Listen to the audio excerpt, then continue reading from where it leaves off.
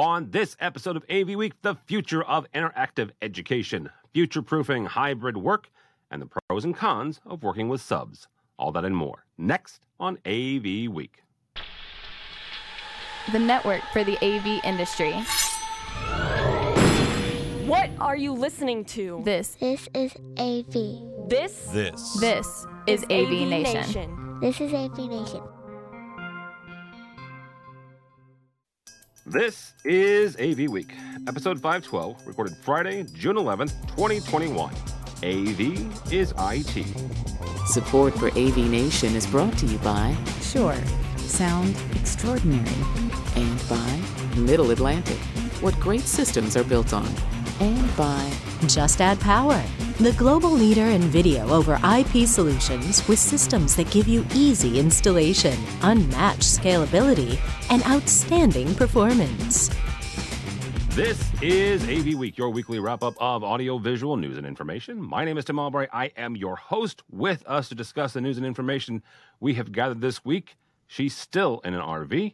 Her name is Corey Schaefer, and she is with QSC. How are you, ma'am? I am well. I'm happy to be in an RV, seeing a little bit outside my home office. The last time we talked with Corey about 6 weeks ago, she was up in Montana. Now she is in the lower part of the lower 48s. Yep. So seeing all sorts of, you should do all 50 states. I'm not sure you could do that, though, in an RV. So that's a whole other thing. Mm-hmm. With us also is Mr. Brock McGinnis from Nationwide. Welcome, sir. Afternoon, Tim. Always a pleasure. Honor to be here. Absolutely. Thank you, sir, so much. First time on this program, but James is no stranger to podcasts. James King from Stockton. Welcome, sir. Thank you for having me, and feel honored to be with this panel here, these great heavy hitters. They do hold their own, and you will have to work to get a word in edgewise because they are both incredibly smart, but also incredibly verbose. So we'll start with that. All right. And that's your word for the week, kids, verbose. Go look it up. First story actually comes to us from our website. Louis and Alberto Schilling launch WeInstall.it. It's a new AV and IT subcontracting firm. From the press release, quote unquote, because of our AV and IT background, working for the largest tech firms in the world, we know how important and difficult it is to find quality boots on the ground for scale projects. Corey, we'll start with you on this. When it comes to working with subcontractors and whether that is as manufacturers and you're helping your clients, which is the dealers and the installers, getting their projects rolling up, what is your experience and how do you help your clients be successful when they do have to scale up using subcontractor labor or using a company like WeInstall or the numerous other ones that are out in the marketplace? Well, our goal is to, kind of pair individuals with companies and make sure the individual that is the sub knows that where to go for help and assistance, and just make sure that all goes well there. So, we try to have dialogue up front. We try to give them access to resources so that they're knowledgeable and trained, and then access to, who would be the right contact so that they're not, just calling some random 800 number. And, I loved that story. I felt like it was pretty, I loved their logo and I loved the concept of it. And I was reminded of AV Hero as well, which was another one that started, during the pandemic, when companies can do this, they get, the pros are lots of flexibility. They're not full-time employees. If, you tend to get some expertise as well, and they're, just not on your payroll. So I felt it was brilliant if it's, if it's handled well. At QSC, we're pretty particular about who installs, quote, QSys, and we want to make sure that they're really knowledgeable, and that it's not such a heavy resource lift on QSC, but there are definitely, pros and cons. And my thing would be just to make sure that there's a connection. They know where to access resources to become knowledgeable, and that they feel that they have someone to reach out to for a lifeline if they need it. Brock, Corey mentioned the fact that some of the pros and cons. What are you've done your fair share of larger projects that you guys have had to scale, both expanding and contracting. What are some of the pros and cons of working with subs? Well, the con is you don't make enough money. So you're giving half your profit on your labor or more away to somebody else. The pro is you can do 10 times as many projects at the same time. So half of 10 times, that's a +5. That's really good. And the two keys are finding the right subs that will do things as well and represent you in front of your customers as well as your own staff, and learning how to manage them properly. The communication handoff, from engineering to project management to the people in the field is key in any AV installation process, and it is hypercritical with a subcontractor because they don't have your storehouse of kind of in-house knowledge. We always do it this way, or always make those kind of decisions, or we communicate in this manner. And so I know that in the past when we started subcontracting, it was a learning curve for us to be able to manage those resources as well as we managed our in-house field teams.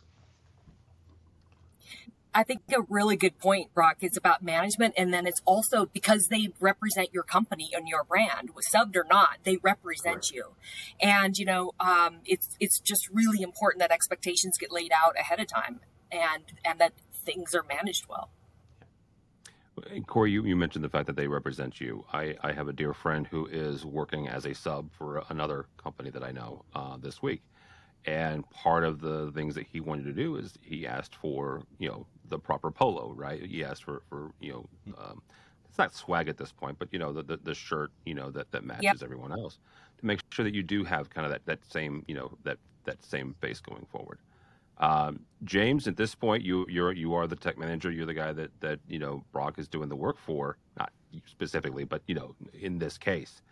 What is it? What are some of the pros and cons from your perspective of an integrator, a dealer, bringing in subs to get jobs done and make sure that they're on time before you hit the fall, in this case, for college? So the first thing I would like to note is if you notice the logo and the name, AV is not mentioned at all. And that goes back to the whole AV is IT argument there. But really to go to your question is, as a tech manager, especially in higher education, I understand the process with subs and the beneficial to them, but now they're twice to third remove from our true end users, and a lot of that the needs of the end users would get missed. Even as a tech manager now, when I'm dealing directly with a contractor, they don't always understand the needs of our end users. And there was a project where I sent them my code and they came back and go, well, why are you doing this? This doesn't make sense. I had to explain to them, this is what our users want. Not that it makes sense in the corporate world, it makes sense in our environment. This is what they look for. This is what they want.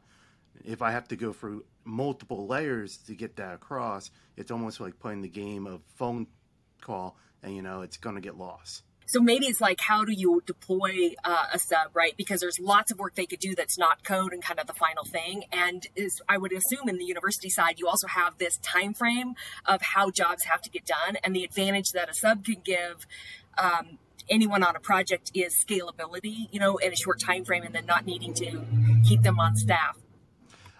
Yeah, that's definitely the benefit I was talking about with having sub. It's extra hands, extra bodies to make sure the projects get done.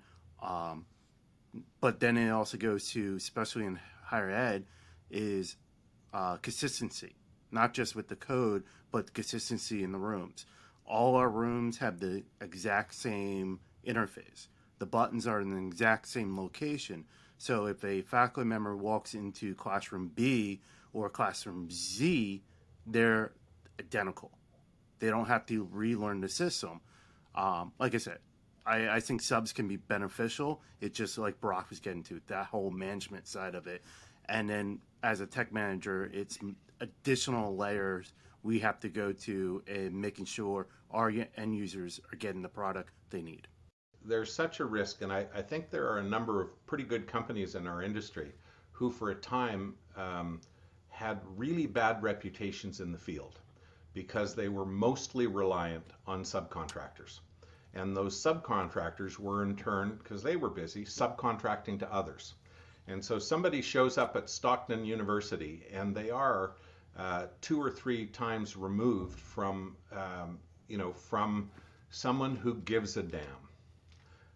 And that is so critical. And everybody's trying to make money along the way. And if a subcontractor gives you a fixed price for a project, it is in their best interest to get in and out of that job as quickly as possible because that's how they make more money.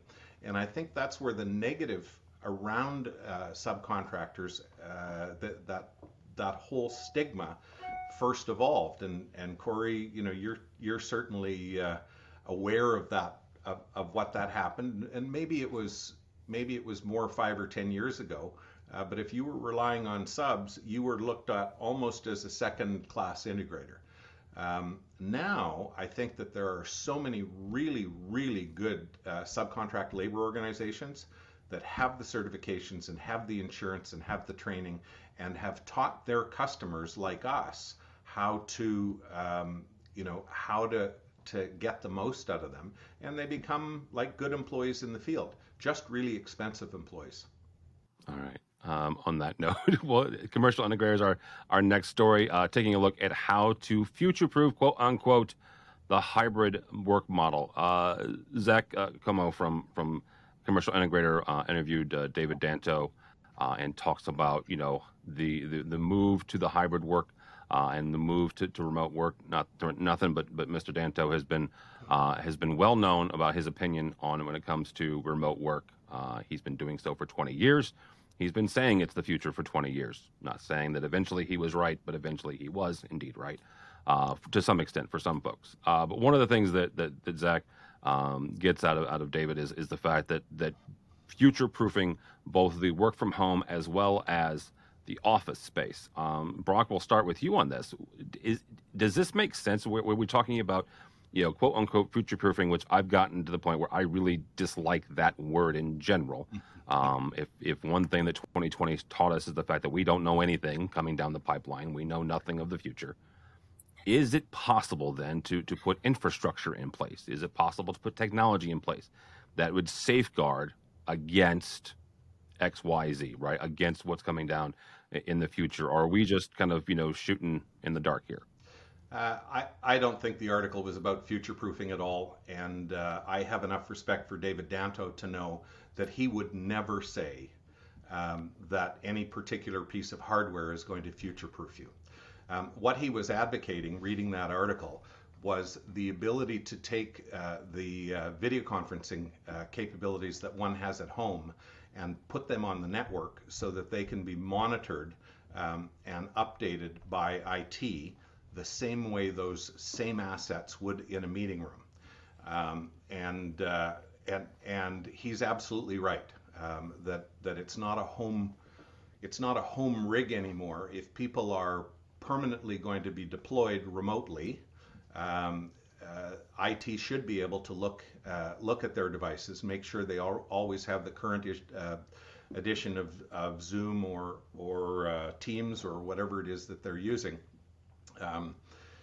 But where I diverge from Mr. Danto is that he's in the business of selling peripherals, and he wants the camera and the mouse and the speaker all also to be monitored by IT, which would imply an all-in-one device, of which which is how he makes his living, selling those. And I disagree. I don't think IT needs to look at my camera or my microphone, but it would be awesome if IT could check my bandwidth and ensure that I had enough bandwidth, to be taking part in conferences, particularly if I'm presenting. and that somebody else would be in charge of software updates so they don't pop up in the middle of an event like this. I'm just going to chime in. I took it as looking at devices that can be software upgradable, right? So just kind of educating people because, it is difficult to quote future-proof, to your point, Tim. That's one thing COVID, has really taught us. But when we are looking at a device and we're looking to purchase something that can be upgraded via software, definitely should, likely will last longer, over time, over the use. And then the other thing is, I think, I'm the poster child of working remotely right now. I'm sitting in an RV, right? And it is here to stay. We are going to see an increase of it. And companies beyond IT are, my company's looking at things like, what can we do to make it a better experience for the employee as they are remote? So stand-up desk, monitor, chairs, and really investing in that because you would typically do it at the office. Why would you not offer that to your employees? And maybe, offering them a stipend, to go ahead and purchase things that would help them have a great experience while they are in a hybrid environment, but also guiding them to devices that are upgradable as new features and functionality come out. I'm going to jump in here as well. I think Brock and Corey both have great points and on the article there. I also took as the article was talking about a lot of the work from home during the pandemic was we got what we could get and we made it work.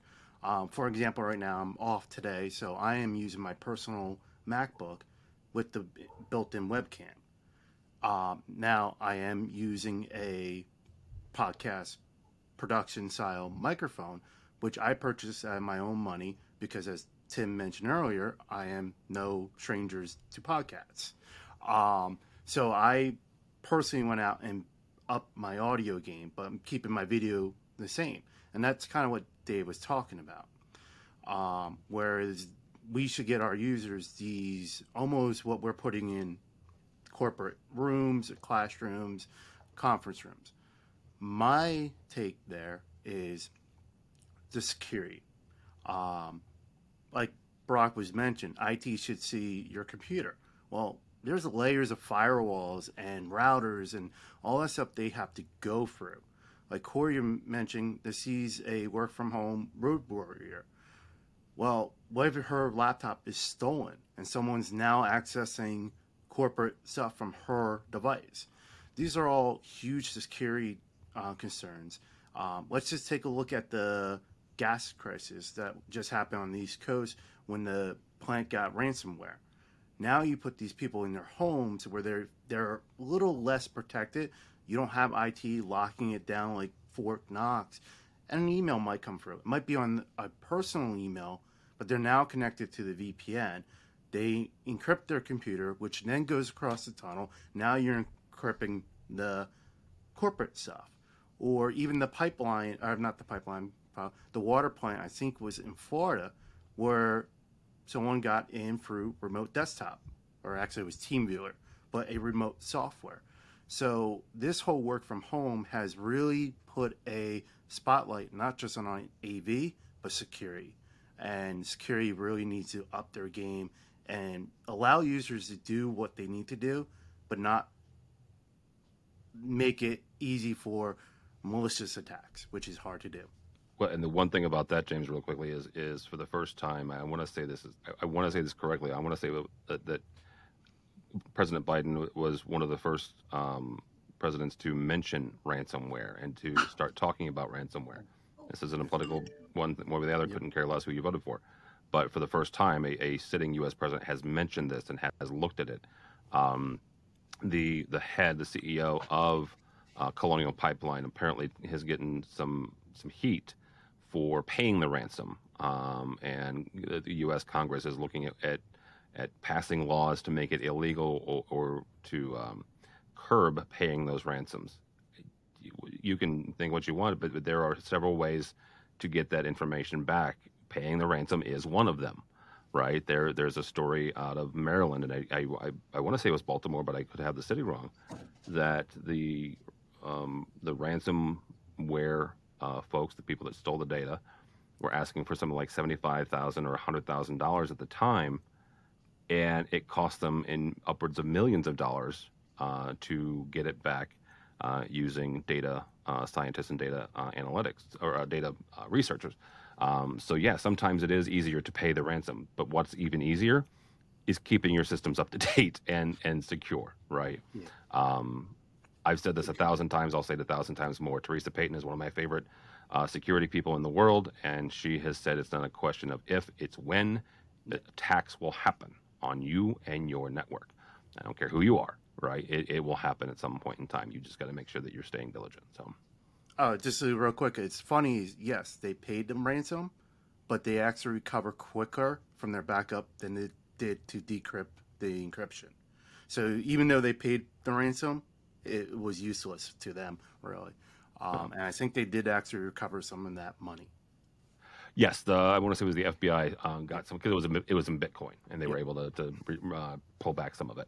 But that's actually another good point. A buddy of mine, Michael Drainer, who's in the IT sector now, swears by offsite backups. Right, that if you back up several times a day and you back up offsite and you've got 3 or 4 different versions of it, that's another good safeguard against ransomware. All right, last story comes from our friends over at AV Network and SCN. Keene University has launched a data visualization studio. Keene University there in James's neck of the woods over in New Jersey has released this incredible immersive system. According to the folks that are at Keene University, quote unquote, they designed the Keene studio to be a blank canvas, a very versatile space capable of displaying presentations, being immersive and acting as an event space and event center. And then just recently here in April, they had an online streaming event where they were able to layer 8 layers of visualizations from several different multiple sources. James, we're going to start with you, not for nothing, but you are the higher ed person here. What is the future of immersive or collaborative spaces like this, or like some of these, multiple location where it's all kind of both online and in person? So a room like this, I would say, it definitely gives the wow factor and bring people in. I look at it more of 5 to 10 years down the road of content development. If the content is not being refreshed and being worked on, now you have a glorified display. I definitely think these environments are great. Now in Keene University, I don't know much about them. But I think they might have more of that rotating door where they have events and the people who can do the content for it, unlike some of these smaller schools that more are focused on the education to the students, and that's their bread and butter. Like Penn State, I know they have the VR, but they also have a lot of sports and stuff. So they have these funds to play with these kind of things. But my thing is the content. If it's not being developed and if it's not easy for the faculty members, then all they're really doing is throwing PowerPoint up there. I mean, they said this is 22,262 by 1,600. What faculty member is actually developing their content in that resolution or that format? So you're now requiring the faculty member to find someone who can make their content into that format. So that, to me, way I look at it, because I'm a big component focused on the students first. That's one of the things at Stockton we always say is student first. So I like to focus on the education side. I definitely think these have beneficial if you have the resources to devote to content. I looked at it kind of as more on the educational side. I didn't really think about it just from the tech side because it was, really presented as collaboration and interactive. And just for fun, I decided to kind of look at, okay, what studies are out there that kind of show metrics and data based on teaching with being immersed and interactive and with true collaboration. And I pulled up a study by Carnegie Mellon that's in 2015 that says that it's documented students actually learn 6 times more when it's interactive and collaboratively, so their test scores go up, etc. And I mean, that was from 2015. And boy, what COVID's taught us also is it's hard to know when we're hybrid, what is on the other end and how engaged they are, etc. I notice it just in my regular work meetings. I have some of my associates are just that little circle. They don't come on video. And the other day I did a presentation and, spent a lot of time on it and completely, they miss the whole message of what I was presenting because you can't tell when it's a little circle if they're even engaged, right? So anything we can do to get more collaboration and interaction is really going to help, them absorb, I think, more. So I looked at it, from the educational side. Yes, definitely the collaboration is a key in education. It's a real being pushed in even K for 12. You see collaboration being pushed there. It's definitely beneficial. I mean, personally, I didn't get that from the article, but I looked at it more on the tech side of it then, I guess. And like I said, I can see the benefit of it as long as the content is being refreshed. And just like VR, if a VR comes out, it's great with that content, but unless you put new content in it, even for collaboration, it's almost like you saw the same movie. Like how much can you learn from the same movie? I'm shocked to hear what James said, actually, because it's what I was planning to say, which is this is a very little educational use at all. So this is I got a bigger boat in the driveway now. This is a piece to show off to donors. This is a piece to show your alumni that you're a cool and relevant place.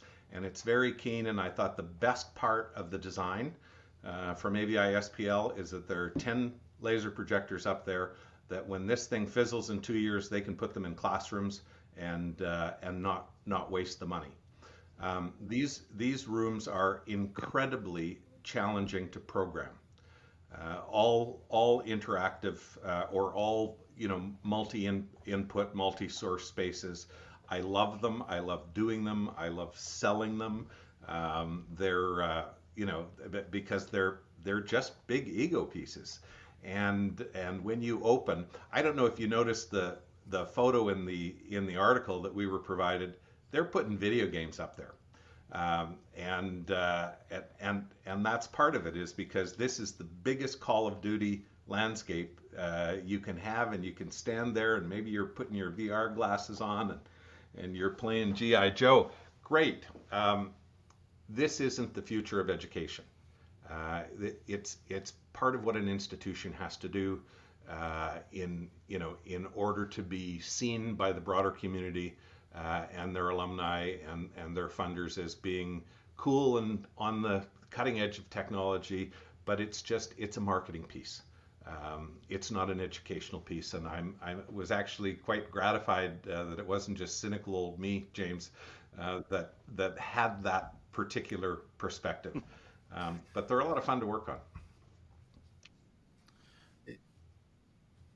Yeah, they look fun, and one thing I always do, I look at making whatever we do at Stockton the benefit the students and the faculty, but without spending a lot of money. Trying to keep the costs down, but also being that beneficial factor. And Brock, you bring up a good point. The laser projectors that can be used for other things if this does fizzle out. I mean, Keene University might have the resource to make this last 5-10 years. Unfortunately, I don't know much about Keene University, but having that tech that they can put elsewhere is very key. All right, very good. That'll be a good place to stop. Thank you all so much. Corey Schaefer from QSC. Thank you, ma'am. Hey, thanks for having me. Great to hang out with these guys, all of you guys. And you can find me at qsc.com or on the Twitters. So Corey.Schaefer at qsc.com. All right, very good. Mr. McGinnis, thank you, sir, as always. Pleasure. This was my first time having to have a face-to-face conversation with James, who I've seen a lot on Twitter and have a lot of respect for. Hanging out with Corey has been one of my favorite things to do for 12 or 15 years. I don't know. It's been a while. One of the people in the industry that I respect the most. And I'm Brock McGinnis on Twitter, and that's probably the easiest way to find me. All right, very good. Mr. King, thank you, sir. Appreciate you coming by and joining us for a few minutes. How do people connect with you? First, thank you, Tim, and thanks, Brock and Corey. I mean, when I saw those two listed on the email, I'm like, man, I'm a kid in a candy shop, but these are powerhouse people here. It's great to drink in their knowledge here. But as mentioned, I'm on a lot of podcasts, so you can find me over on AV Life as a weekly crew member there. Also, Steve Greenblatt and I are running with a new podcast called Ask the Programmer, and we're looking for feedback from our listeners. Reach out to us, and hopefully we can build a community there for programmers. As Brock and Tim and Corey mentioned, I'm on Twitter. My handle is at AV_James King. I'm also a writer for the Higher Ed Digital Magazine. I write the IT and AV column that comes out monthly. And add to it, I'm also on the HEPMA board. And really quickly, for those of you that are tech managers and in education, I'm asking James without asking him this first. Are you still taking applications or adding to your Slack channel? Oh, yeah, that is one element I forgot. I'm always accepting anyone in higher education that works in AV or IT. We have a Slack group of just us tech managers, from people who are doing the installs all up to directors. We have about 150 some members global in this, and we all are there helping each other and being resources for each other. Yeah, hit James up on Twitters, and he'll get you plugged in there if you're interested. Again, that's just for tech managers, IT managers. Actually, Brock and Corey and I can't apply to it, so that's how that. Thank you all so much. For us, for me, don't follow me on the Twitters, but go by the website, avnation.tv. That's avnation.tv. You'll find this program and a host of others, including our residential show that's gearing up for CEDIA. And we mentioned Mr. Danto earlier. Mr. Danto is going to CEDIA through IMCCA and Poly as part of the work from home section. And rumor has it that Mr. Chris Netto will also be joining us. And I say joining us because I'm also heading over to Indianapolis. So we are gearing up our CEDIA coverage quickly and rapidly. But there we'll be doing a party there the first night of CEDIA, so you can register for that. And join us for some, free beer and food, and get to see Danto and get to see Netto and have to hang out with me. So you can check all that out and more at the website. Also, check out our sponsors. These are folks who help us bring you AVWeek and ResiWeek and our coverage of CEDIA and all the others. One last thing before I let you get out of here. Our buddy of ours is leaving the industry. Mr. Craig McCormick announced today on Twitter that he is leaving Commercial Integrator. Craig was one of the first writers for Commercial Integrator magazine. Commercial Integrator started about 10 years ago. 10 or 11 years ago, and he and Tom LeBlanc helped launch that publication. Tom has since left, and now he's with NSCA. And today, Craig announced that he is leaving Commercial Integrator. He's going to write for another industry altogether, but he has been a very good friend in the last 10 years, and he's not going to stop that. He's just not going to be hanging out with us at Infocom anymore. So we want to wish Mr. McCormick a very, very successful career wherever it is he lands. Personally, I hope that the Boston Red Sox never beat the Cardinals again in the World Series. But other than that, I wish Craig all the luck in the entire world. Or the Bruins beat the Blues, which didn't happen 2 years ago. The Blues beat the Bruins. I just want to point that out, too. So, all right, that's all we got. Thank you all so much for listening. Thank you all so much for watching. We appreciate it. That is all the time we have for AV Week.